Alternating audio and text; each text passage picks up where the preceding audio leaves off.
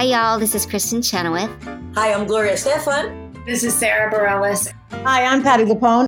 This is Lin-Manuel Miranda. You're listening to the Broadway Podcast Network. When you need mealtime inspiration, it's worth shopping Kroger, where you'll find over 30,000 mouth-watering choices that excite your inner foodie. And no matter what tasty choice you make, you'll enjoy our everyday low prices, plus extra ways to save, like digital coupons worth over $600 each week. You can also save up to $1 off per gallon at the pump with fuel points. More savings and more inspiring flavors make shopping Kroger worth it every time. Kroger, fresh for everyone. Fuel restrictions apply. Another day is here, and you're ready for it. What to wear? Check. Breakfast, lunch, and dinner? Check. Planning for what's next and how to save for it? That's where Bank of America can help. For your financial to-dos, Bank of America has experts ready to help get you closer to your goals. Get started at one of our local financial centers or 24/7 in our mobile banking app. Find a location near you at bankofamerica.com/talktous. What would you like the power to do?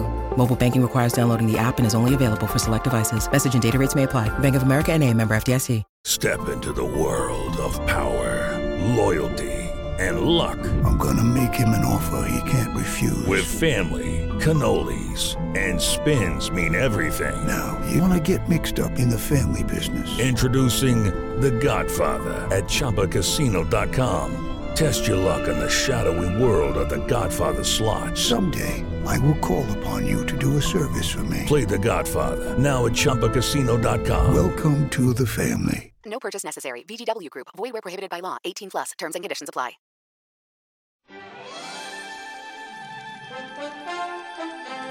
Hi, I'm Rob Schneider. And I'm Kevin David Thomas. And this is Behind the Curtain, Broadway's Living Legends. Don't forget to follow us on Instagram at Broadway Curtain Podcast. Plus, you can always listen to all of our episodes, old and new, on the Broadway Podcast Network, iTunes, and Spotify.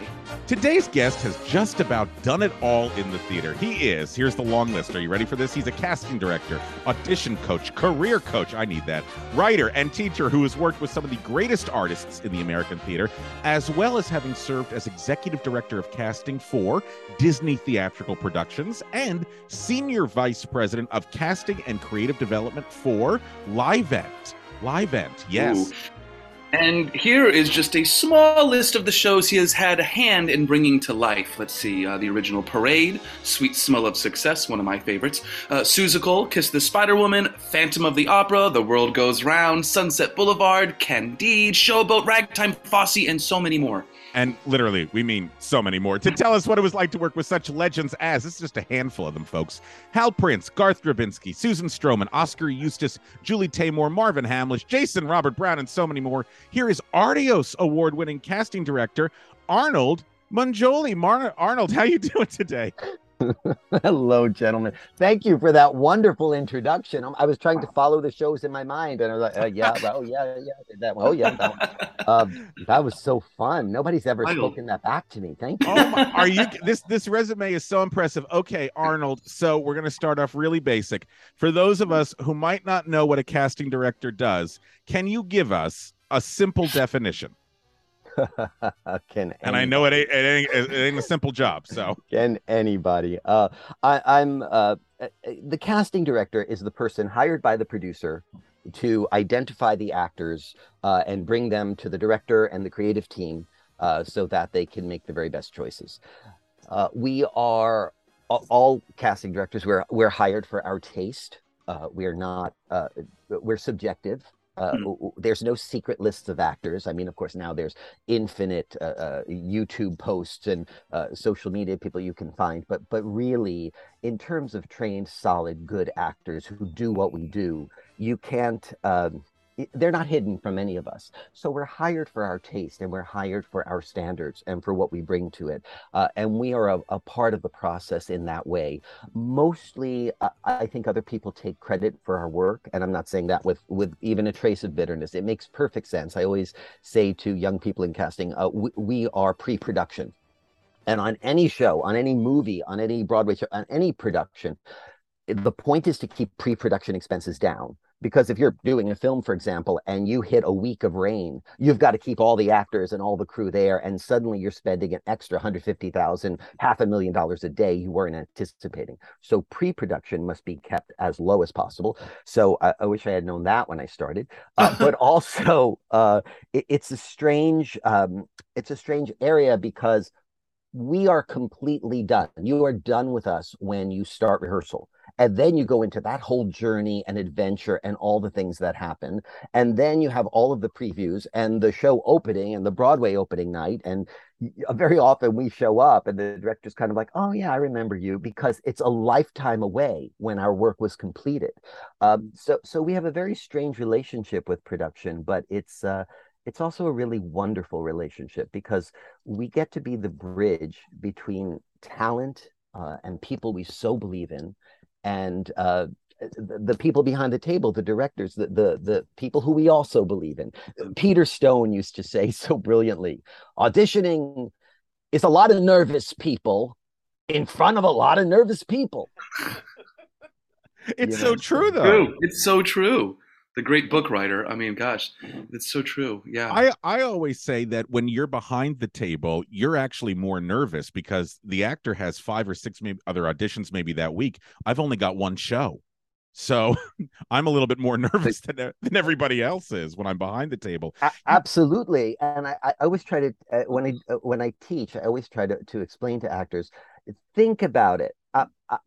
You're auditioning in front of people who have borrowed maybe $80 million. I mean, I'm a person who, if I'm ever in a situation where someone has to spot me $20, I wake up in the middle of the night to the sound of a cash register bell. Oh, yes. I owe my friend $20. I got to make sure I make good on that. Can you imagine, having like $80 million of borrowed money and then watching people sing and trying to enjoy it? Wow. What a room. Arnold, that's such a healthy way of putting it. I think that relieves a lot of stress on the actor. Now, you mentioned the word taste. Do you think that's the defining characteristic of what separates one casting director from another? Personally, I do. Yeah. Now, there's a lot of different points of view. I'm just going to Google to type in population of the Earth and get the current number, which is 7.753 billion people. That's what Google says today. So, what I try to point out is there's about, give or take, 1,000 members of the Casting Society of America worldwide. So I think that means, having me with you today, people have a 1 in 753 million chance of talking to a casting director. We are not creatures that roam the earth in abundance. We are fairly rare in what we do. So when we say our casting directors hired for their taste, I believe so, but also in one sense, any producer has a choice of 1,000 reputable first-run people. And how are they going to make that choice? They look at their body of work and they say, I really like the shows that this person has done.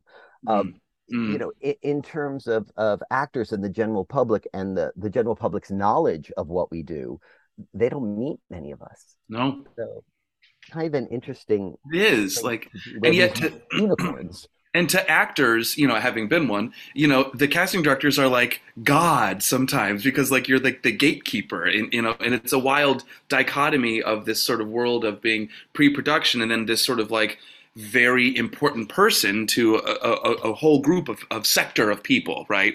And I find that sort of duality very fascinating. I love that you pointed that out because I see it quite the opposite. I live in a way where I'm just always channeling. I'm always trying to be receptive, grateful, ready, open, and willing to take in the world around me and why we're here. And I see it the opposite way. And I believe what you say is absolutely true, Kevin, that actors do see it as, unfortunately, this casting director is the gatekeeper to my career, or could not. But in reality, we need you. Because if you don't come in the room fully prepared, really having worked it. And now there's such a vibration around of actors feeling defeated, like, oh, it's all self-tapes. I don't have the energy of people watching in the room. It's not live. People are fast forwarding through this. Who knows if they're even watching? I'm half-hearted about it. I'm only, just going through the motions now.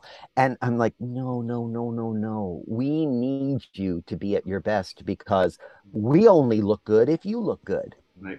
We are only successful if you are successful. So the person with the power in the audition room is the actor, the center of focus, always. It's never us. And so that's kind of wild. I do remember many years ago, we were in final auditions for Showboat, and Hal Prince was just, oh my God, what a magnificent human to have had 10 years with. Was just one of the greatest gifts of my life. And he was so fun and so funny, and had such a view on the process, because he had just been through so many changes over so many years. And I remember his audition process was, by the time he saw people, they had been approved by the choreographer and the music director and his resident director. They had been approved by everyone. So he knew all he had to do was pick which one. Right. And Right. sometimes the choreographer would say, this is not our best dance choice for that role, but I can make it work. And in the case of Showboat, it was Susan Stroman, so you knew she'd make it work. Yeah. And the music director would say, we'd have to lower the key for this one section of the song, but otherwise this person is fine to do it. They give Hal the information of what they could and couldn't do. And all he was doing was picking the one he liked from the final 3 or 4. And so his auditions were very short. You would do a few lines on stage in the theater. That's how he loved it, because he wanted to see what the audience would see, And the actor would do a few lines, and Hal would say, "Great, you're swell, thank you. That's terrific. Let's do a little bit of the song." And the actor would do maybe a verse, and he'd say, "Swell, that's swell, you're terrific." And it was less than 2 minutes that the actor was actually in front of Hal, sitting out in the house in a big empty theater. As it should be. And I remember seeing all these wonderful, major, the top names of Broadway. Who wouldn't want to audition for Hal Prince, a new Hal Prince show? And I remember they were all very nervous, and none of them were showing as well as they had showed in the various preliminary steps. And I leaned over to him and I said, "Hal, I just want to point out to you that these people are all really great. And I know you know that, and you've seen them on stage, but I think they get nervous because this time with you is so brief. And I think they feel like, in 2 minutes, their entire career is going to be decided." And he listened, and he really took that in, and he nodded his head and he said, "Yes. And you know what? They're right." He had such a sense of humor about the insanity of this business. And he just made it so fun, because he was so present for it, Arnold, how did you get into this particular line of work? Were you an actor first? I was trying to do anything else. Great. I had decided that casting was just the one part of the industry that seems so insane to me. It's so much work. It's such thankless work. And I just thought, I graduated college, and yes, I went to NYU drama to be an actor, but I was also double majoring in theater administration. And very quickly, I became the guy that other actors would come to and say, "We're doing a Chekhov scene. We don't really know what's going on. Would you look at it for us?" Or, "We're doing a Shakespeare scene. Could you take a look at it before we present it in class?" And I'd be like, "Sure." And that sort of evolved into the place that I was by the time I graduated college. And I thought, okay, I think maybe being an artistic director or commercial producer, or there are all these different positions that fascinated me and were interesting. And I was taught very wisely by my teachers that if you wanted to run a theater or be a part of a theater, the most important thing you can do is work every job. You don't want to be telling that person in the box office what they need to do for your theater unless you've been in that box office working and you know what that's about. And I really wish there were more of that, not just in our industry, but in the world, of people just understanding, walk a mile in that person's shoes and then tell them what to do once you have an understanding of it. So that's what I was doing. I was doing everything. And I remember going for an interview with the late, great Betty Ray, who was the casting director of I think it was Guiding Light. It was Guiding Light or All My Children. I think it was Guiding Light, for so many years. One of the loveliest human beings you could ever meet. And I was sent for that interview because I was producing the first benefit at Ensemble Studio Theater for their theater. And I remember Judy Morgan, who was then the development director, saying to me, "There's a great job available. The woman who casts Guiding Light is looking for an associate. You got to go. I recommended you." I said, "Okay," because I went to every interview. I never pre-decided, I wouldn't do that. I never did that. It's amazing to me that people do that today. They're like, "Yeah, I wouldn't go on that job interview." Like, what's the matter with you? You need a job. Go on the interview. Yes. And so I went, and we had the loveliest conversation. I just adored her. She seemed to like me very much. And she said, "So what do you want to do, Arnold?" And I said, "Well, I've decided I want to do anything but casting." And she said, "Yes. And you're so wonderful. And I'm just trying to figure out why you're here." And I said, "I don't know. Judy Morgan recommended me to you, and I show up for everything. I mean, I'm here." And then, you know that saying, life is what happens to you while you're busy making other plans. Yes. I was determined to direct and to do shows and to work with actors, and it's so important to let go of our preconceived notions, like the cursed hows. Here's what I want in my life, and here's how it's going to happen. And to just say, here's what I want in my life, and let me just say yes to every opportunity that unfolds and see how it's revealed to me. And so what happened was I was bouncing from job to job, and a lot of them were short-term projects. And then my friends at Hughes Moss Casting back in the day, they needed an assistant. And I said, they said to me, "Our receptionist is leaving. We need a receptionist. You're overqualified. Do you want it?" And I said, "Oh, yes," because yes energy just drives a career. That's how you have a career. Right. And so I became their receptionist and eventually an assistant and associate and started handling projects for them. Julie Hughes was then one of the few New York members of the Embryonic Casting Society of America. And being at the desk there, I became the person who had to call every casting director in New York every month about monthly meetings, show up to the meetings, take the minutes. And then by the time I left Hughes Moss, every casting director in New York knew me well, and was calling me, making me offers to work with them on every project they had. Mm-hmm. And the next thing I knew, I had a life in casting. And what I discovered was all the things I loved about directing and my aspirations toward artistic directing, all of that was about my love of working with actors. And this was a way to do it. And the universe just had a better way than I did, you know? Mm-hmm. That's how it happened. What is something that you learned working over at Hughes Moss that you still take with you to this day? Wow. You know what comes to mind? I remember the first time I did a list for a role in a show. I don't even remember what it was, but I wanted to contribute a list of ideas. Barry Moss looked at it and he laughed and said, "Okay, you don't understand how this works. Jane Hoffman and Patti LuPone are never going to be on the same list for anything." And I know that's, you may not remember Jane Hoffman, but she was this wonderful, elderly, kind of fabulous battle axey character, really strong actress. And she was probably in her late 70s, early 80s at the time. And Patti had just done Evita. Oh. And I was like, but they're both so good, you know? Yes. I could see either of them doing it. But you know, what happened was because Hughes Moss gave me access to all of the other casting directors in New York and working with them, it very quickly became, I was able to take the best of how everyone did it. So by the time I was casting Showboat, I had a system that was set up that just took the best of every office, the things I perceived to be, that's a more efficient way to do that, or, that's a more creative way to do that, or that makes more opportunities for more actors. And I developed my own systems, which were totally stolen from the greatest casting directors of the era. I mean, it was Hughes Moss, Meg Simon, Johnson Liff, the beloved Mary Cahoon, just incredible titans of the industry, of a relatively new industry at the time, by the way. That's right. Yeah, because before casting offices, you know, I think and maybe some younger listeners would be surprised to know this, but how was casting done before there were these big, and we're talking the casting offices really came about late 70s, 80s. You know, we know Joanna Merlin, of course, she was one of the first guests we had ages ago. But really, she was one of the first kind of like, but you know, she worked for Hal. I mean, so I'm curious if you could explain just a little history lesson on sort of the casting. Absolutely. You know, back in the day, there was, actors would make the rounds, as it was called, and they would just walk from producer's office to producer's office.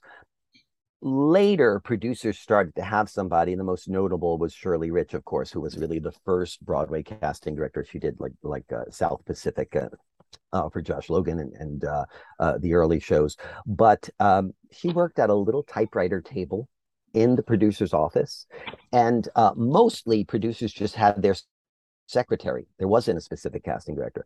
And the actors would make the rounds. They would just knock on the door of the producer's office, and they would show up, very well dressed and looking, very excited. And very often they'd sit in the waiting room all day, and the secretary would say, "I'm sorry, he's not going to be able to see you today." And it was usually a he. And the actor would leave and come back the next day. And eventually, after waiting in the office for days or for hours or days and hours, the producer would be like, yeah, all right, fine, I have 5 minutes. Or, oh my goodness, so-and-so is sick tonight. They need somebody over at the theater. And the actor would get to go into the producer's office and perform a little bit right there in the office. Maybe the producer would hand them some sides and they'd read that. And the producer would say, "Great, you can do it. I want you to go down to the stage door and see Manny over at the Broadhurst Theater and tell him I sent you, and they'll put you in the costume and you'll rehearse and you'll go on." And that's how it happened. And in fact, there's a sort of, I think it's known to Equity members, but little known outside of the Equity membership. There's something called the Conrad Kansen Memorial Shoe Fund. And Conrad Kansen was an actor many years ago who, when he died, he had a small fortune that he left to Actors Equity. And he left it with the intention that there would be enough, it would be an endowment, and there would be enough money off of the interest that once a year, every actor, every member of Actors Equity would be given a new pair of shoes, so that no actor would ever cross their legs in a producer's office and have the producer see holes in the bottom of their shoes from walking through the streets, going from office to office, making the rounds. And I think now the endowment is such that every Equity member gets, I think it's $20 a year from the Conrad Kansen Memorial Shoe Fund. But that's how much a part of things that was. And then it evolved as it got bigger, and there became more actors and more training programs, training out more actors. And it was something that the producer's office couldn't handle. So they started hiring someone to be casting. I don't know if Joanna talked to you about the way she became a casting director and Hal's offer to her. Yes, but that was I think she was a guest number 8 or 9 for us. So if you would love to retell the anecdote, we would love it. I would love to, because it's one of my favorite stories. And I teach a class at NYU once a week. I've been doing it for 20 years now. And I required reading is Joanna's book, Auditioning. And I tell them about Joanna. And in fact, I'm halfway through writing an audition book of my own. And I told Joanna about it a while ago. And I said, I figure, Michael Shirtliff's was the big book in the 80s. And then your book came out, and she interviewed me for the book, and I'm in it as well. But I said, your book came out in the 2000s, and I feel like it's the 2020s, and it's time for a new book. And I want to write it. And Joanna, being the angel that she is, she placed her palms on my shoulders and she said, "Arnold, you have my blessing." Oh, she's just such an angel. Best. But the story I tell is that, she's both a successful actress, has won many awards, a successful casting director, has won many awards. And she was in the original cast of Fiddler on the Roof. And she was playing Zeidel. And at the time, Fiddler became the longest running show in Broadway history, and nobody expected it to run that long. And so she was getting married and wanted to have a family. So she went to Hal, who people may not remember exactly, but Jerome Robbins was the director of Fiddler. Hal was the producer. So she went to Hal as the producer and said, "Hal, I need to leave the show. It's going on for years." This was fairly unheard of in those days. She said, "And I want to get married, and I'm getting married, and I want to start a family, and I just can't do this 8 times a week." And Hal said, "Nope, Joanna, I'm sorry, you're too good. Can't let you go." And she said, "If I could point you to someone who is just as good as I am or better, would you let me out of my contract?" And Hal, who could never resist a challenge of any kind, it was one of the most wonderful qualities about him, he said, "You're on." And she said, "Okay, audition my understudy." And he was a little confused by that and said, "Okay." So he auditioned the understudy, who was one of the girls playing Bielka or Sprinz, the 2 little girls who don't have many. They're not in Matchmaker, And he did. And that young lady turned out to be very talented, a young lady by the name of Bette Midler. And Hal did indeed hire her. and let Joanna go. And then a few years later, Hal called up Joanna as he was getting into the, Prince Sondheim collaboration of things, the Company to Pacific Overtures, etc. And he called her up, and she had already had one or two kids at that point. And he said, Joanna, I'm creating a new position in my office, and I want it to be you. And she said, what is it? And he said, I'm creating the position of a casting director. And she said, Hal, I knew nothing about that. I can't possibly do that job for you. And he said, no, I think you're going to be way better at it than you realize. And So ain't that the truth? Ain't that the truth? True. And that was basically, one of the first positions like an official position as, the casting office. I mean, as someone who's a casting director, Yes. really kind of paved the way. I mean, Yeah, as I say, Shirley Rich was before her, but then Joanna was sort of the next big name in our history as casting directors. Yeah. And to our listeners, if you've not seen a documentary called Casting By, it's a fascinating documentary about the wonderful job that people like Arnold and Joanna do it so brilliantly and so well. So Arnold, let's walk a little bit through your process. So you have more experience now. Let's say I come to you and I say, we're doing My Fair Lady on Broadway. How do you begin creating a list of possible actors for me, the director, or me, the producer, to see? So the first thing I do is I look at the script. If it's something like My Fair Lady that I know very well, doesn't matter. I go back and I look at it again. The second thing I do is I ask the director for some time, which they used to be so happy to give. And now it's like, oh, I don't have any time. And it's like, yeah, nobody has any time. But I want to be your eyes and ears and hands and perspective on this, to bring you the people that are going to tell the story the way you want to tell it.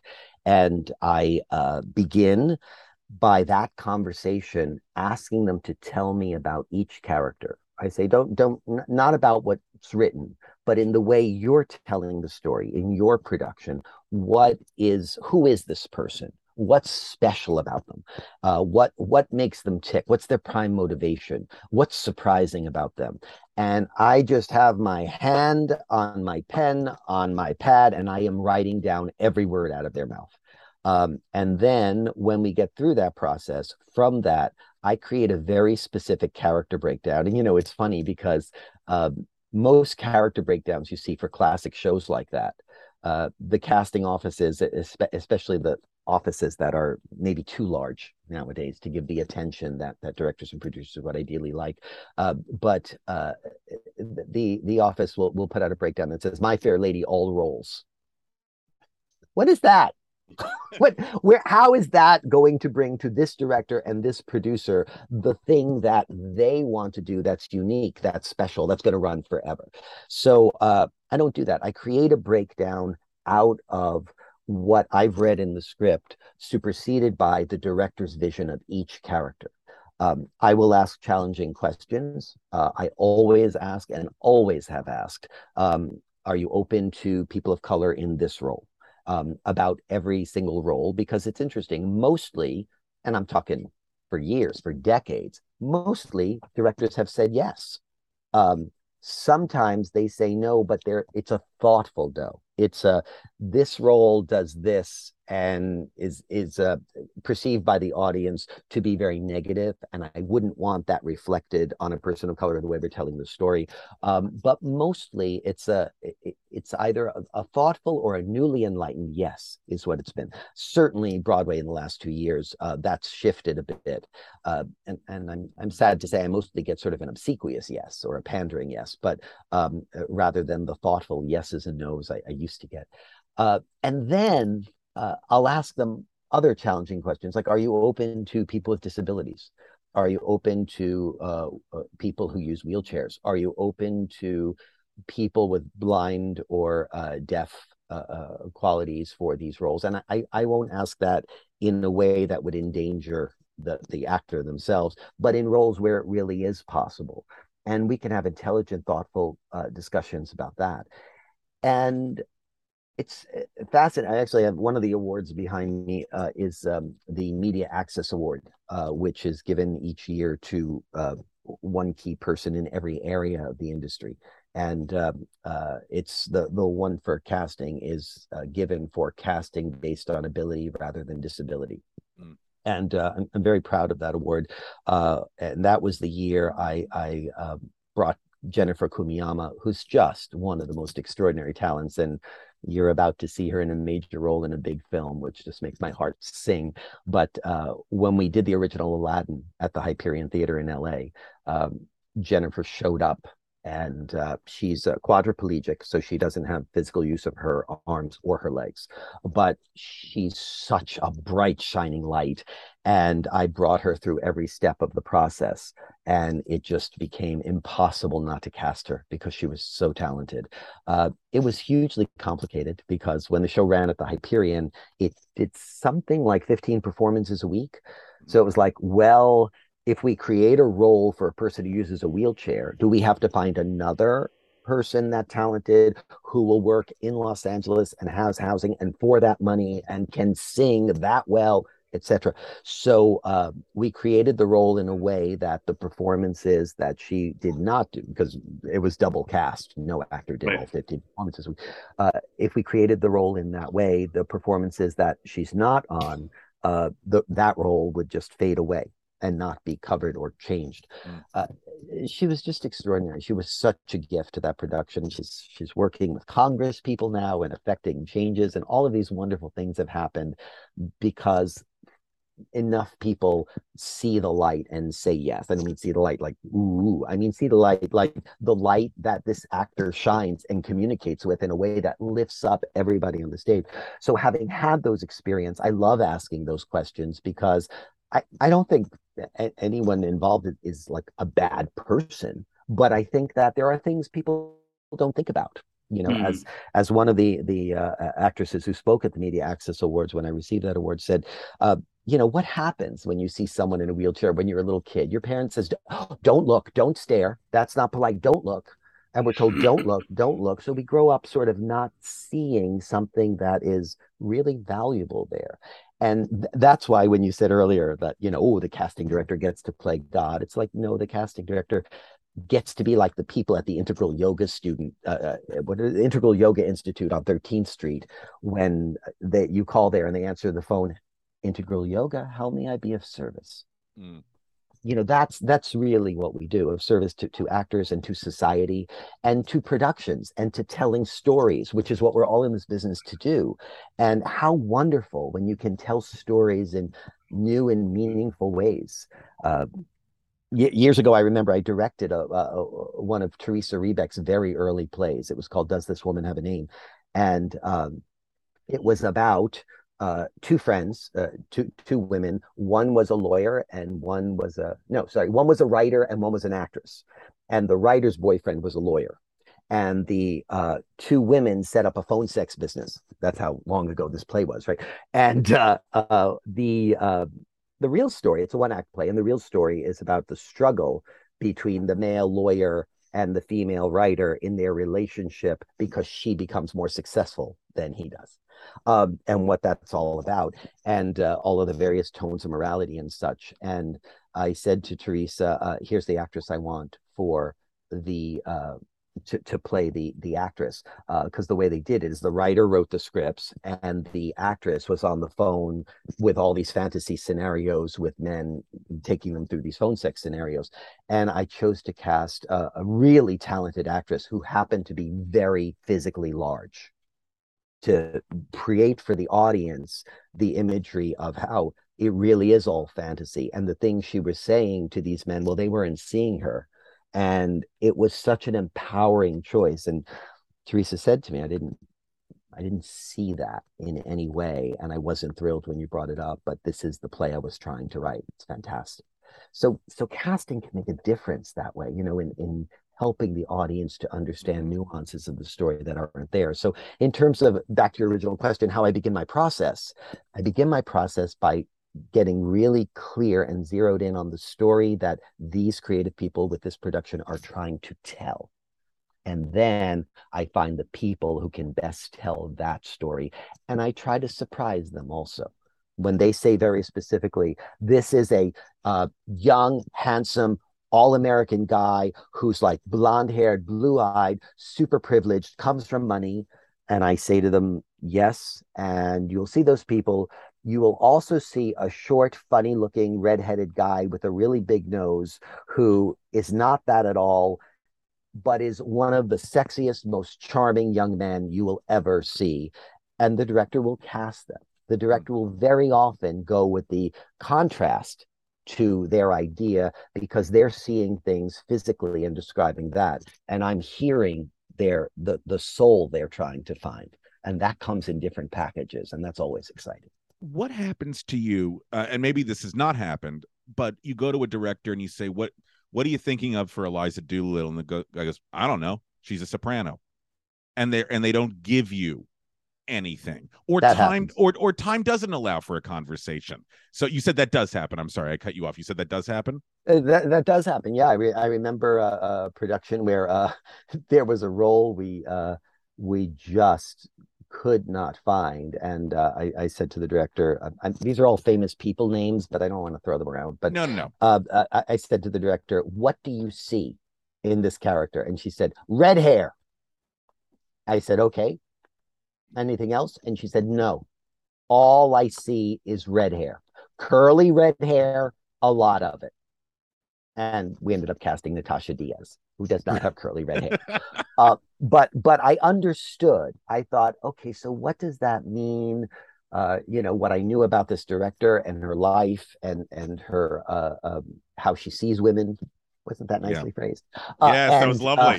That was lovely. And I thought, okay, so there's something compelling, there's something attractive, there's something different than herself. And I sort of went down that road of what was the subtext of what the director was saying, the way the actor needs to go into the subtext of what the line is, how it's written. And what happens when you come up with a list and you approach an agent and you say, I want to see your client? And actually, let me rephrase the question if I can. What project did you find the hardest to cast? And I know that every show has its own difficulties, but what was one, either because of the subject material or the people maybe associated with it, that made it hard for you to get people into the room? So I become kind of a specialty. There isn't one. There's a million of those. That's what I do. No one ever has hired me to cast the Music Man. No one ever has hired me to cast Gigi. If they did, they'd see some really interesting new versions of ways to tell that story. Good. But I don't really do conventional work. And for example, one of the projects I'm working on right now is a new theater piece, and it requires actors who are non-union, bilingual English and Spanish, and blind. All of those things. Wow. So the first thing you do is you try to open up all the doors and you say, okay, how much rehearsal, if they're going to Pennsylvania to this theater to do this, and you want people to be physically present, and you're going to bring them in and you're going to house them during rehearsal and during performances, then the first 2 weeks of table read work that you're doing in the rehearsal process, could that be done on Zoom? And can we open this up to everyone in the country instead of, outside of the country, you get into immigration and citizenship issues and green cards and being able to pay them, et cetera. But can we open it up to the entire country instead of just New York City? And it becomes, you awaken the director to possibilities where then they'll say, yes, it doesn't matter to me if I bring them in from New York City or if I bring them in from somewhere else. Everybody's got to be in Pennsylvania. And the first 2 weeks is table read. They can totally do that on Zoom. In fact, we're planning on doing a good chunk of that on Zoom. Great. So it can work. So you open up as many doors as possible so you can make as far a reach as possible. But those are the kind of shows I get. To answer your question more directly, I suppose, the one that came to mind when you said that was Tony Kushner's Homebody Cobble, which I did for Trinity Rep, where Oscar Eustis was the artistic director for so many years. And it was so fun when Oscar got the artistic directorship of the Public Theater. Just absolutely wonderful, because he was frustrated being in Rhode Island and doing this amazing work and creating things like Angels in America and shepherding those projects into existence. And I used to just smile at him and pat him on the back. And I said, it'll happen. Just give the world time to catch up with Oscar Eustace. It'll happen. And it did. And it was just so marvelous. I'm thinking of a bunch of stories I can't tell. You know what? We love fake names. We love fake shows. We got to do a dark web version of this podcast. Yes. Off the record. Yes. We've had that a lot. Yes. The off the records. Yes. But the show, what happened with Homebody Cobble is it was the show that I believe it was the one that Oscar worked with Tony on after bringing Angels in America into existence, and or maybe continued working on at that point. But I was doing all the casting for Trinity Rep, and Trinity Repertory Company, of course, has a company. So there are resident actors there who work, and then there are some things they don't have in their company. And I became the person who was hired to find the people for the shows that they didn't already have in their company. So they hired me to cast Homebody Cobble, to cast all of the Afghani roles, because they didn't have any Middle Eastern company members to do those roles. And it was my first show after 9/11 happened. Oof. In 2001. Ooh, and we can always find the people. I mean, as I say, those skills get honed after show after show after show of impossible, unimaginable demands. And Walt Disney himself actually said many years ago, it's kind of fun to do the impossible. And yes. I used to have that. I used to have that on my door of my office because I loved it so much, and it really is fun, But what happened then is, if you remember, the emotional pulse of the city, the country, the world, our community was extremely vulnerable and raw. And I was casting these Middle Eastern actors who would come in and do this very sensitive and very intense material. And they would do these scenes where they would break down because that's what the character was doing, except they weren't coming back from it. And I'd see that something had crossed over and this was no longer acting. And I'd gently get up from the table and come around to them. And if they were on there, I remember one woman, I remember the actress, she was on the floor on her knees having this breakdown, and I gently went to her and I reached out my hands to her and she placed her hands in mine and I said, "Are you okay?" And she said, "Yes, my father is flying to Afghanistan later this week to reset up the banking system to try to build the country again, and this hits so deeply and personally." And every audition was like that. I mean, these people were connecting to things that were so deep in them. And that's one of the extraordinary things, I think, not just about being a casting director, but about the joy and the privilege of getting to work in this industry as we do, is we get to see life from all sides. We get perspectives that we don't get in the news or the people we talk to day to day. We hear things from cultures and ideas and perspectives and peoples whose lives are so different than our own in so many ways. And, whether it used to be, I'd love to hear from older people. And now I love to hear from younger people. I want to hear from people different than myself. I want to experience that. I want to interact with that. And this was one of the most profound experiences I'd ever had, because it was just something so healing and touching to our most vulnerable selves, for me and for the actors, in this tiny little audition room I had in my office. And it was just amazing. And then bringing Oscar into that and having him experience this play he had worked on with Tony for years in a new way, and the humanity of how it was resonating with our culture at that particular moment in history. Those are the things that are, I don't know if hard is fair to say, but challenging and requiring a risk, and embracing not only that idea and this new way of thinking, and how art can be elevated to a place of art imitates life, imitates art, imitates life, imitates art. It's not just that, but also the humanity of two people in a room. And again, I go back to that idea you introduced, Kevin, of like, wow, to actors, it's like the casting director is God.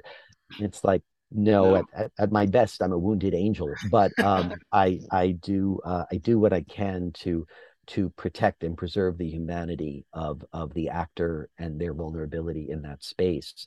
And sometimes, I go home and I bring those emotions with me to a place where I need to, okay, a little bit of meditation, a little bit of prayer, a little bit of quiet, a little bit of, finding hope and being able to get up the next day and do it again.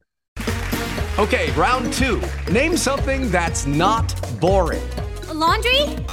Ooh, a book club. Computer solitaire, huh? Ah, sorry, we were looking for Chumba Casino. That's right, ChumbaCasino.com has over 100 casino-style games. Join today and play for free for your chance to redeem some serious prizes. ChumbaCasino.com. No purchase necessary. Void where prohibited by law. 18+ terms and conditions apply. See website for details. It is Ryan here, and I have a question for you. What do you do when you win? Like, are you a fist pumper, a woo-hooer, a hand clapper, a high-fiver? I kind of like the high-five, but if you want to hone in on those winning moves, check out Chumba Casino. At ChumbaCasino.com, choose from hundreds of social casino-style games for your chance to redeem serious cash prizes. There are new game releases weekly, plus free daily bonuses, so don't wait. Start having the most fun ever at ChumbaCasino.com. No purchase necessary. VGW. Void where prohibited by law. See terms and conditions. 18+. Yes, it's so personal what we do. It really is. If you're doing it right, I mean, if you're really honoring the art. I want to shift gears a little bit, and because it's going to change the mood a little bit. But can you tell us a little bit about Livent and your experience? No. He whose name shall not be spoken. I almost said the name too. I know you said. I was like, and Voldemort. Yes, thank you. Actually, it's funny you say that because I did sue him because on Suzatska he owed me I think it was $15,000, and then my contract for Paradise Square, which he blatantly violated, he owed me I think $35,000, and for an independent casting office, taking that hit of $50,000 is really harmful, because it means that I'm not able to treat my very highly valued employees as well as I want to, because the company is coming up short because of one man's evil while he's sitting at a 5-star hotel ordering up plates of shrimp, and his actors are suffering.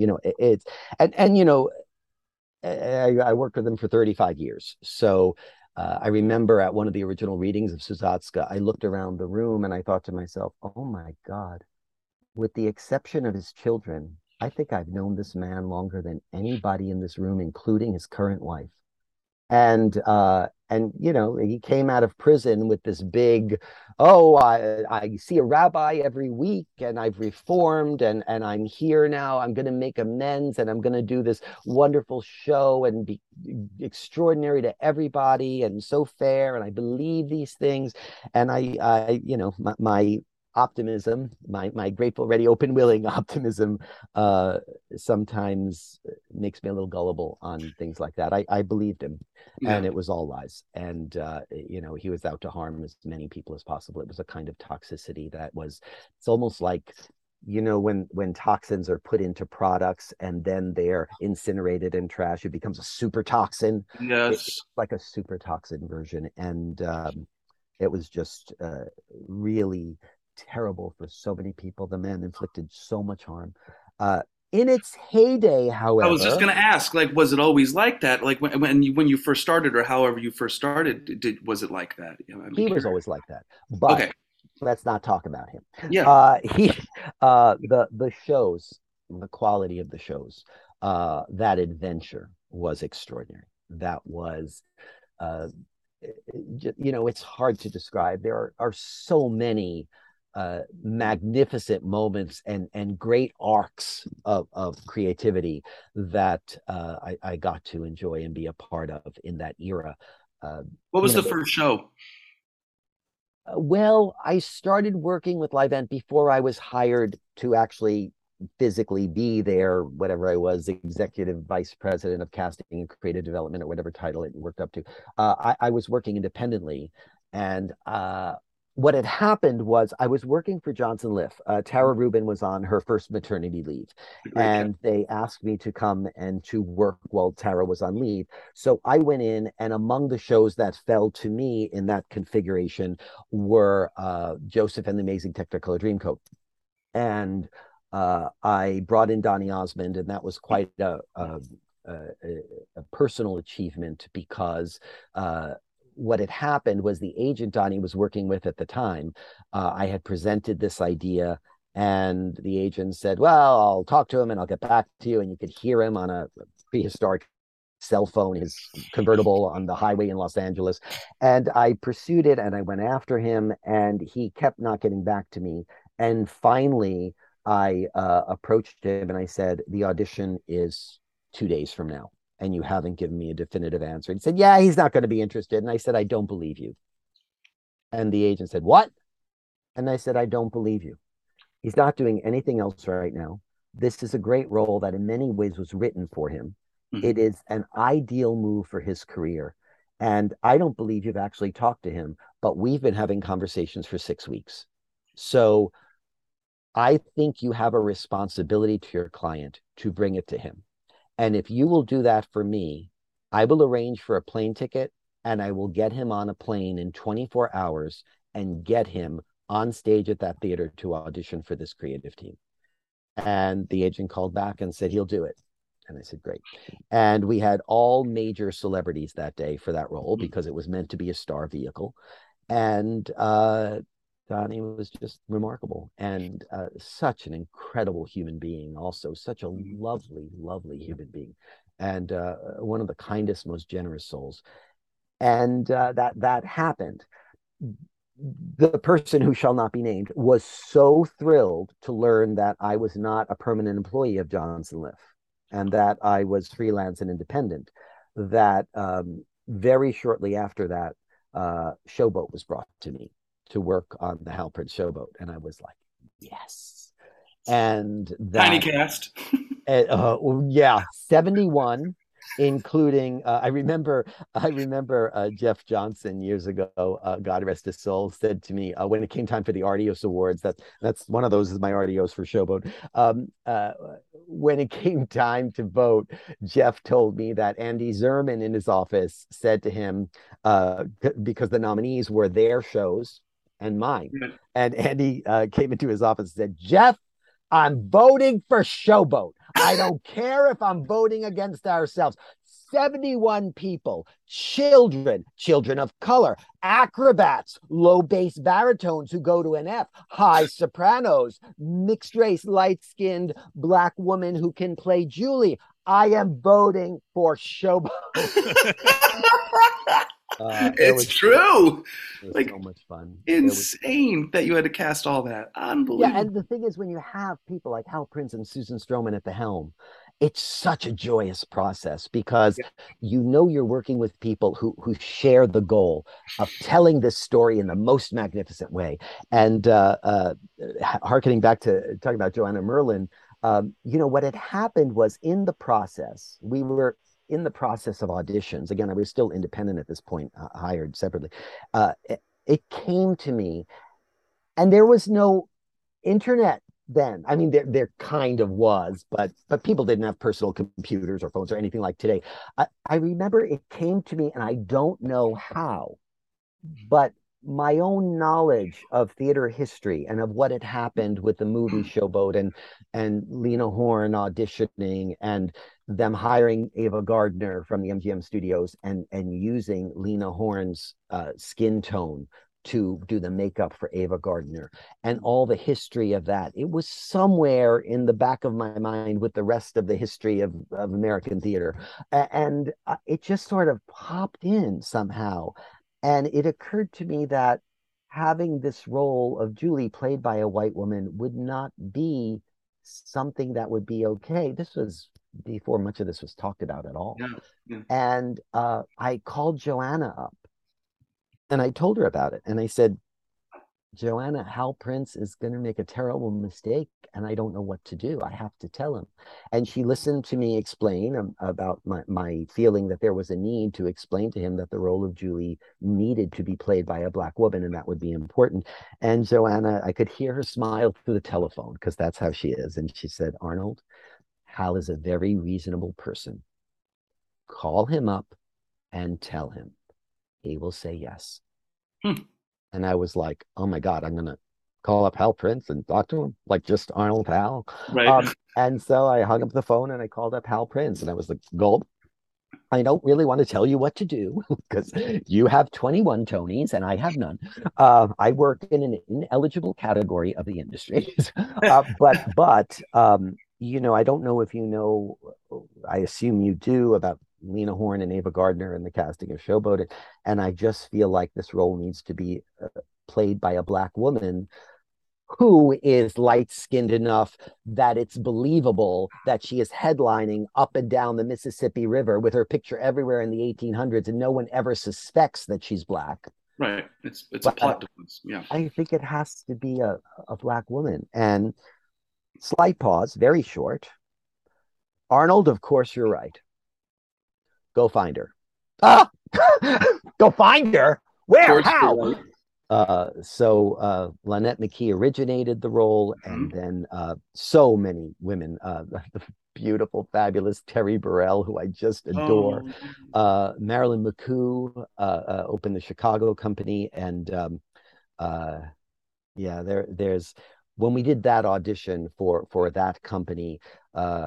At that point, I was working in-house, so I was in Toronto, and Hal was flown up for the audition for the 3 Julie candidates, and one was Terry, and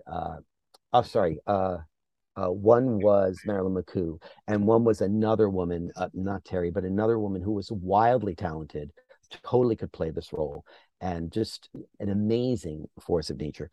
And Hal said, after seeing those 2 women, either one can do it. And he said to the producer, here's what I would do.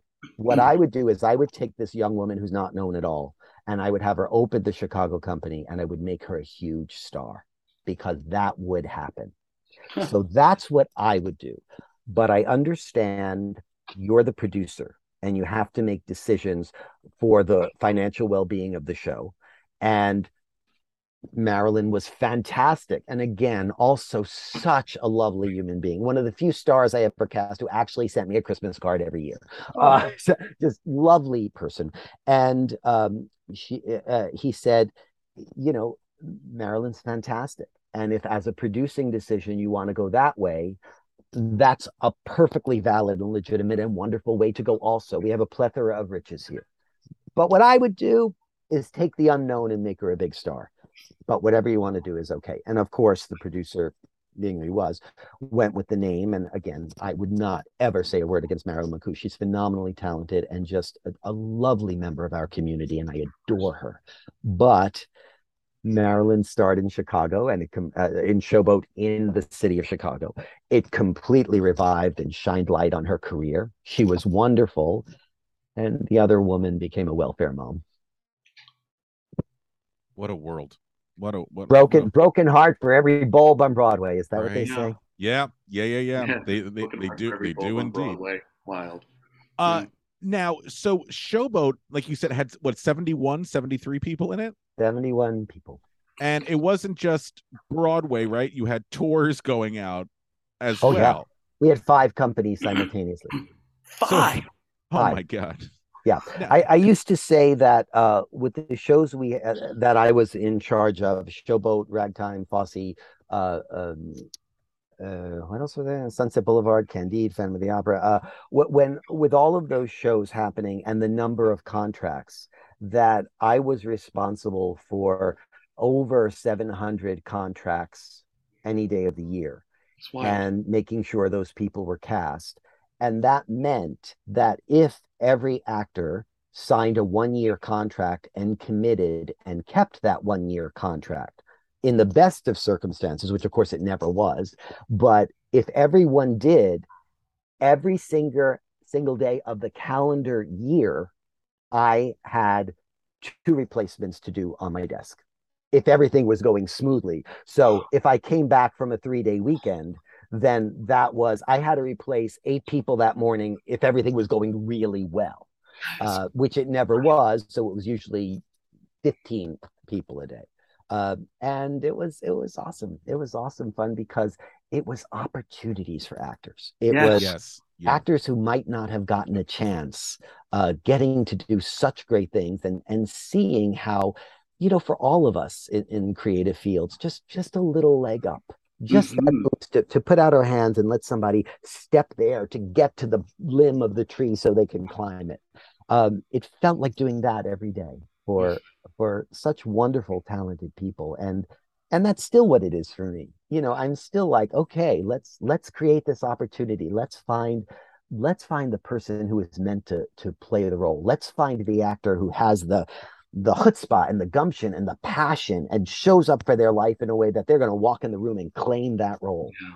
It's just, that's the thrill of it, It must be fun to, if you're not going through an agent, but the off chance when you get to talk to the actor directly and give them that job and the excitement that they have, that unbridled joy of like, we got a gig. It's not it's not even the rest of your career, but this one job is everything, and that's that joy. It must be real. Oh yeah. Yeah. It must be wonderful. Yeah, I was incredibly. You're such an open spirit too. So you really respond to that. No, I think we need more people like you in the industry. And speaking of that, go ahead. Sorry, Arnold, please. I was going to say that the prime example of that for me was casting Fosse, because Chet Walker created Fosse and is now in hospice care, which I didn't realize that. Yeah, which breaks my heart. What an amazing human being, and a man who not only kept Fosse's legacy alive in so many ways when no one else was doing it, but actually gave us our best dancers of the last 3 decades through his training, and I feel like I could say a little bit about how that project came about. Please, yes, kind of fascinating. Chet Walker was Bob Fosse's dance captain on Dancin'. So Fosse taught Chet how to teach it, because as the dance captain, he needed to teach the people who were going in or the people who were going on for a role they weren't yet ready to go on for, and so Fosse taught Chet how to teach Fosse. And there's a lot of politics out in that world that I don't want to get into, but after Fosse died, everybody was kind of in shock, because if you remember, we were in the throes of the AIDS crisis, and I remember Barry Moss trying to compose a condolence note to Bob's daughter, Nicole, and was struggling so much sitting at his desk, and he shook his head and sighed at one point, and he said, "How's this sound? Dear Nicole, we are so saddened to learn of your father's passing. Between him and Michael Bennett, one cannot help feeling that there's only Tommy Tune left." Because that was the pulse of things in that time. Yeah. So after a few years had passed, because we lost our whole next generation of choreographers from this. People don't realize. Composers and writers and a whole lot of people. Our industry was sort of stopped momentarily in the way that Stalin stopped Russian drama. I mean, they got all the way to Chekhov, arguably the most masterful modern playwright, and then the censorship came in and it all stopped. And it put a big pause in a development that with Stanislavski and Michael Chekhov and Anton Chekhov was going somewhere so amazing. It stopped. And the same thing happened to us in musical theater, in American musicals with the AIDS crisis. It just stopped everything.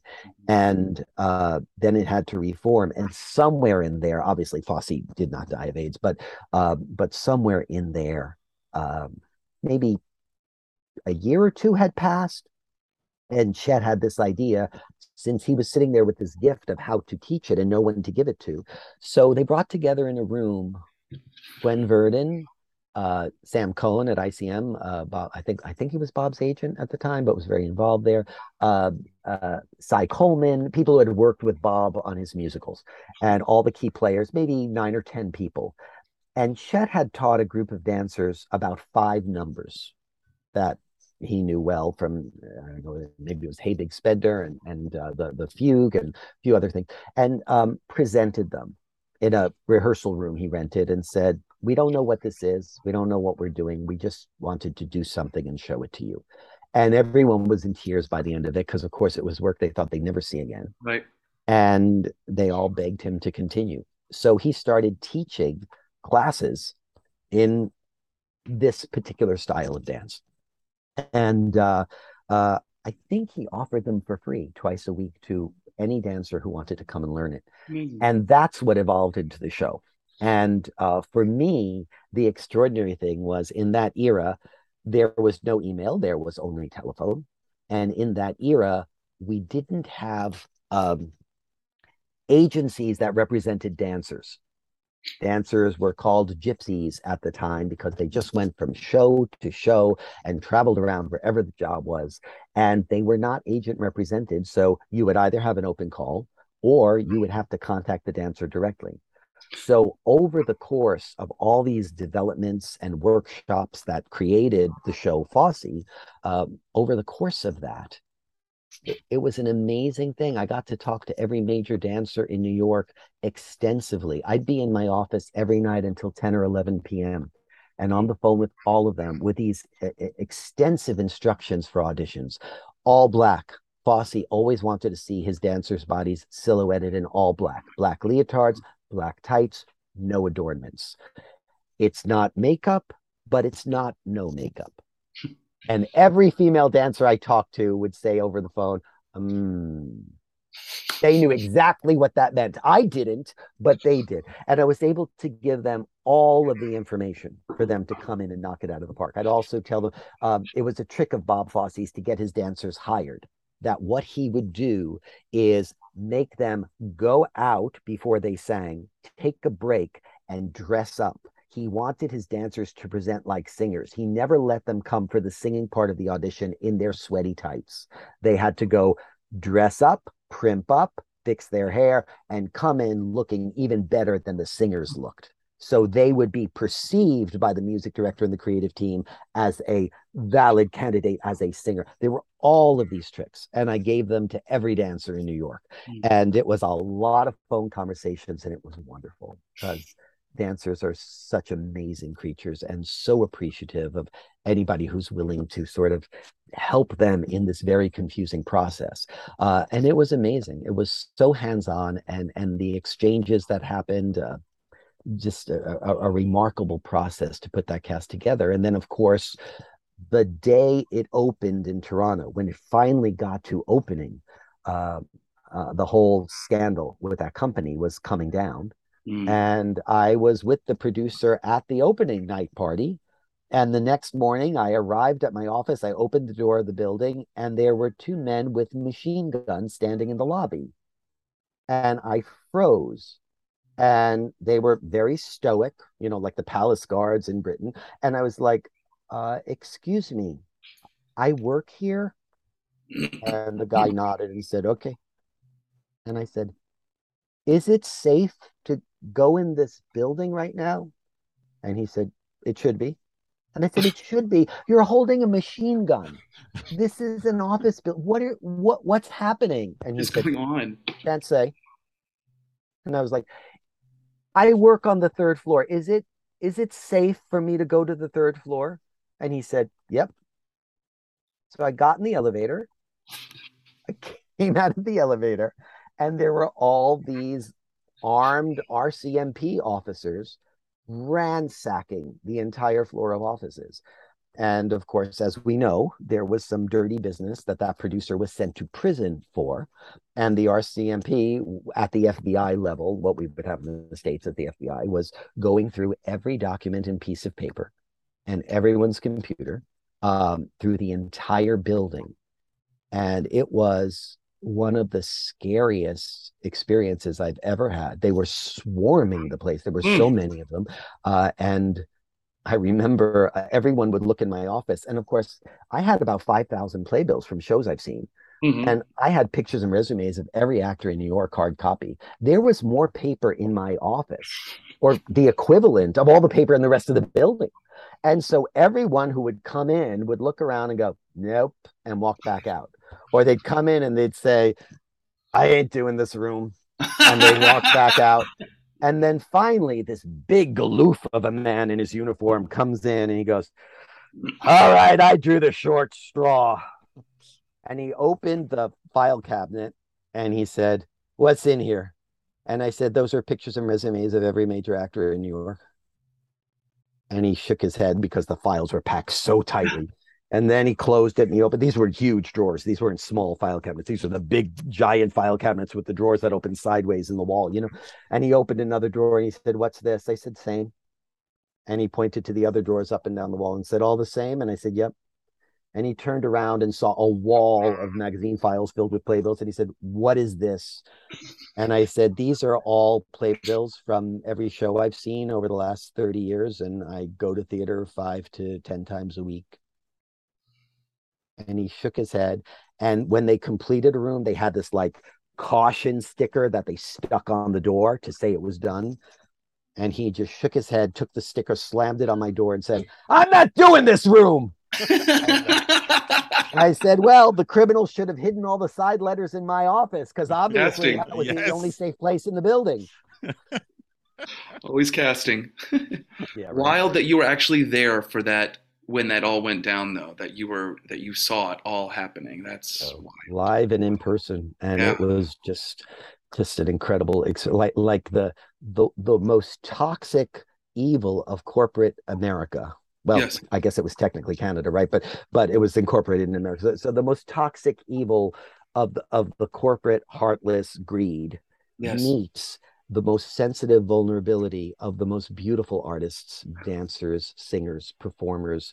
In you know, as Brene Brown says, in your vulnerability there lies your greatest strength. Right. You know, so seeing these people do their work in a way that allows for their full vulnerability and therefore their full command of an audience, and to be willing to put that out there so many times every day as actors and dancers and singers do. Right. Met with these men with machine guns responding to a kind of con man, you know, he's a con man. You know, wow. And you think fool me once, fool me twice, but then we all crazy that he's right back where he started. Anyway, I'm sorry, Rob, you're going to say something. No. I was just going to ask you, like, Arnold, how do you rebuild after that? Yeah.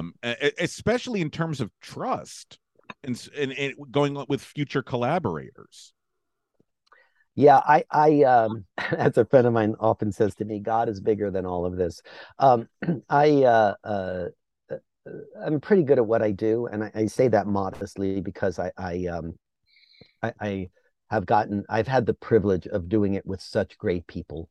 I mean, you know, when you're on the phone with Hal Prince and he says, you called me about replacing Julie on the tour. You had an idea. I said, yes, Hal. Debbie DeCudro, who's currently playing the understudy, is really qualified to do the role. She's just phenomenal in it. And I would really like you to audition her if we could get her to you. And he said, you don't need to get her to me, Arnold. I trust you. Hire her. You know, when you have that with I'll do a little visual because I keep this on my desk. Oh my God. It's a picture of Hal Prince and Stephen Sondheim, folks. Oh, look how cute. Look. Oh, I love it. Old-fashioned black and white photograph that I just have on my desk. Sometimes I put it on my computer screen. I go, it's my screensaver. But, you know, when you have that, it's a, there's another one behind me, actually. I have a few altars to my favorites in here. This is from the Hal Prince exhibit they did at Lincoln Center just pre-pandemic. Oh, look at that. And what they did was they had a screen with the titles of all his shows, like coming through in the center screen. And then the names of everyone he collaborated with around the screen at the entrance to the exhibit. And there's your name. My name was bold and center and like right under Hal. And I was so honored by that I took pictures and framed it and love it. And then the pandemic hit. Well, that was up. So 2 years later, a friend of mine came to New York with her. Actually, it was my partner's friend, came to New York with her kids, and they were teenagers. And we went to the library because they needed to use the restroom, and we were out and about seeing New York and showing them New York. And the library gallery hadn't reopened. So that was still there. And after they came from using the restroom, these two teenage girls, I was like, oh, it's still up. And my partner said, you know, oh, great, come look at this. And they pointed because it was right in the center in bold. And they said, you see that name? And these girls thought I was the coolest person in the entire world. My name was in the library. You are the coolest person. Yeah, well, well, except for another few million, but thank you. No. So in our last few moments together, what I would love to ask you, Arnold, and Kevin, please weigh in. So Kevin and I are both educators, and I know, Kevin, one of your primary focuses is teaching the art of auditioning. Mm-hmm. So yes, I'm curious, Kevin, are there any questions that your students ask you, or any misconceptions that you hear from students that maybe this would be a nice time for Arnold to dispel? Or Arnold, same question for you, which is, because you also are teaching a lot, are there any misconceptions that artists have either about casting, the casting process, or casting directors? So I'll let you two have a dialogue and for a little bit. No, and things that actors could do that, actors often get in their own way. I mean, obviously, that's what I often find. And what's the advice? Because it's nice to hear, as teachers, but like it's nice to hear the same thing but said different ways. And so I'm just curious if you might, in addition to what Rob just asked, share some of the foibles that you often see actors make, especially newer actors in the business that haven't learned to fake it as well as the other ones, because there's an element of faking it. But some of the things that you see over and over again, in addition to what Rob said. Yeah, I can always spot. Not to put you on the spot. I've been doing this a long time. I can always spot faking it. And it's evolved too. I recognize that the audition process, some of the basics are the same, but the system has evolved. And that's less what I'm interested in. More about like how to act. What can actors do that might help themselves? Yeah, great question. Thank you. And I that's a whole other podcast, but I to try to just offer some succinct points. First of all, I have a unique perspective because I love that you guys teach, and Sondheim said teaching was the sacred profession, and if he had not been a lyricist, he would have been a teacher. And so I want to clarify, first of all, I'm a very active full-time casting director, working with the staff and casting shows constantly. We have 3 major projects we're juggling right now. So my teaching is my class at NYU is called Preparing for the Profession, and a lot of the workshops I've done with universities and with actors and theaters all over the country, all over the world really, have been along that line of stepping in from my role as a professional casting director to offer teaching that is really a time-honored tradition in our industry. Like, in I think the movie is Stage Beauty with Billy Crudup and Claire Danes, I think, where you're learning about the troupes of actors and how they roamed in the early 1900s, and how if you wanted to be an actor, you went and apprenticed and sewed the costumes for the starring actors to learn from them doing it. So I think there's one perspective that's like, oh yeah, the actors who can't make it, those who can't do, what is it? Those who can do, those who can't teach. Now we have a bunch of like actors who haven't made it, who are teaching bad habits to young actors, etc., and the education system is flawed. I don't think it's flawed. I think it's a time-honored tradition in our industry that the people who immerse themselves in this process are the people who we want to learn from, to help us bridge from what we understand conceptually to actually doing it in a way that brings out our best self, because every actor is unique and has a different life experience and story to tell. So in terms of what I would offer, mistakes I see that actors make a lot, lack of preparation. It's amazing. I remember being in an audition a couple of years ago with Michael Greif, and there was a new show with Michael Greif, and there were a lot of major people coming in, and then there was a spot that opened up because somebody fell out a day before, and I thought, well, here's this girl, I liked her in her showcase, she's talented, let me give her a chance. There's space in the schedule, let me give her the opportunity. And she came in. Actually, you know what? I misspoke there. That's not correct. It wasn't the day before. It was actually several days before, because that was a big element of it. Is she had the material for, I think, like 4 days. And I just thought, I think I'm going to give it to this, newcomer to give her a shot. And she's got plenty of time with the material. She's got a good voice. She'll be able to, knock it out of the park with this much prep time. And when she came in the room, she looked like she had not looked at the material. She had printed it out And she was unfolding it and looking at the pages like she had never seen it before and didn't even know where to start or which role she was auditioning for.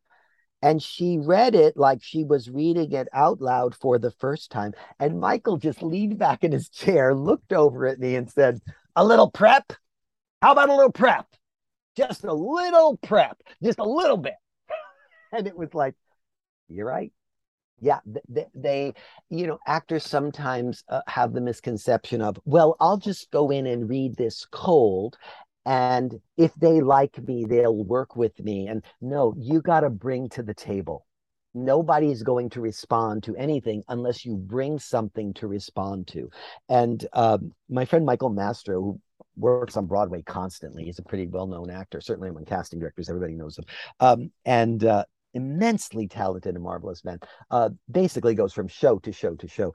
And I had him in my class once as part of a panel to speak to the group and to talk about his experience auditioning. And he said, this show that I'm doing now, the audition prep I did on that was probably about 35 hours, and that's average for me. I do 30 to 40 hours prep on any material I'm given when I'm auditioning for any major project.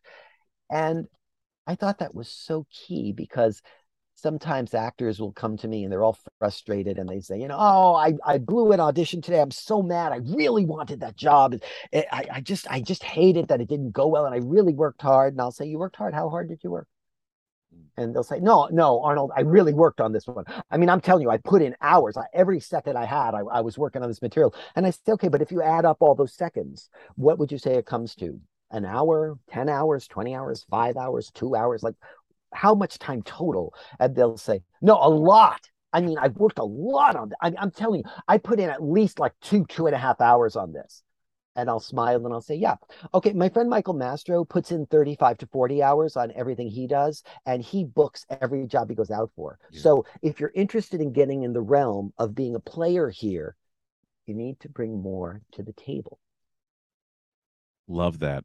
Damn, and then great advice. Arnold, last question for you, which is, what is it that you know now that you wished you had known when you first started out in this profession?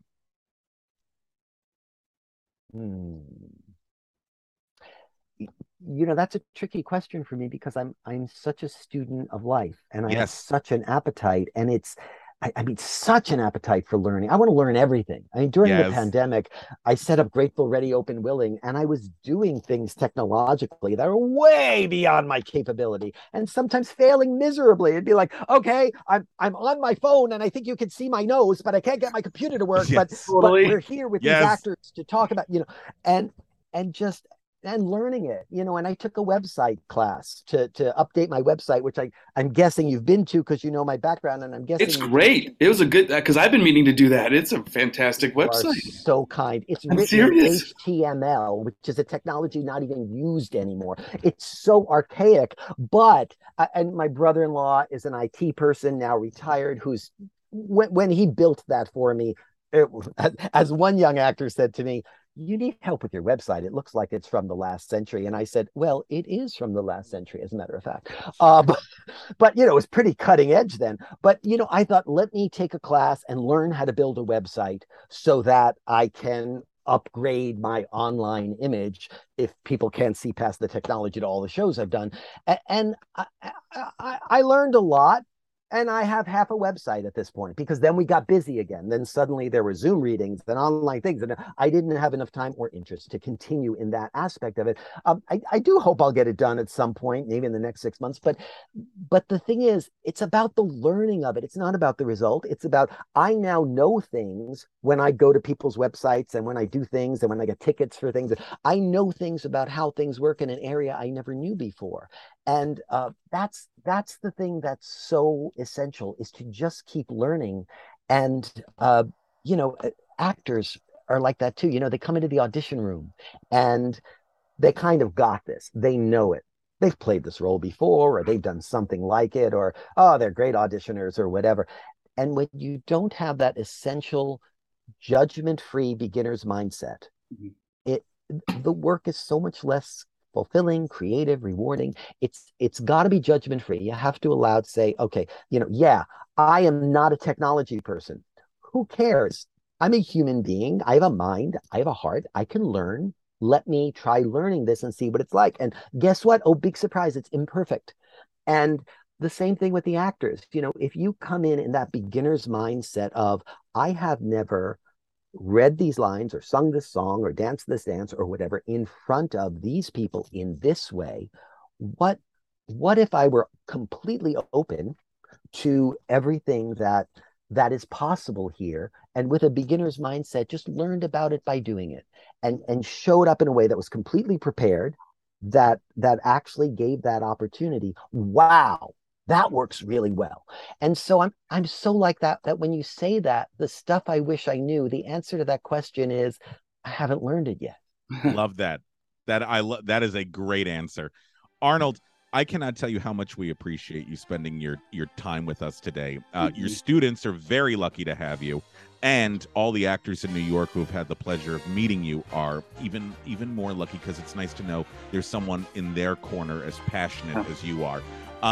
So thank you so much for joining us. Oh, maybe one day, Kevin, you and I can audit Arnold's class. We can look like millennials and sneak in. Talk to you all next time. Bye-bye. Yay! Bye.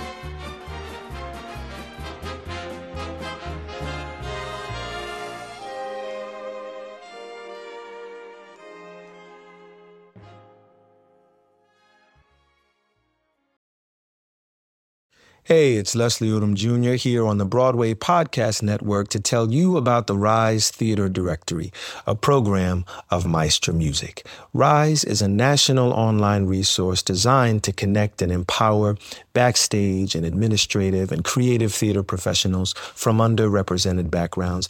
If you work or aspire to work in the theater community, this can help you find your next project. And if you hire theater professionals, search the Rise Theater Directory to find your next team.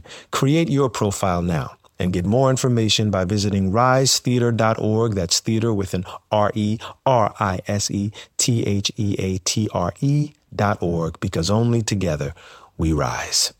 Step into the world of power, loyalty, and luck. I'm gonna make him an offer he can't refuse. With family, cannolis, and spins mean everything. Now, you wanna get mixed up in the family business. Introducing The Godfather at ChumbaCasino.com. Test your luck in the shadowy world of The Godfather slot. Someday, I will call upon you to do a service for me. Play The Godfather now at ChumbaCasino.com. Welcome to the family. No purchase necessary. VGW Group. Void where prohibited by law. 18+. Terms and conditions apply.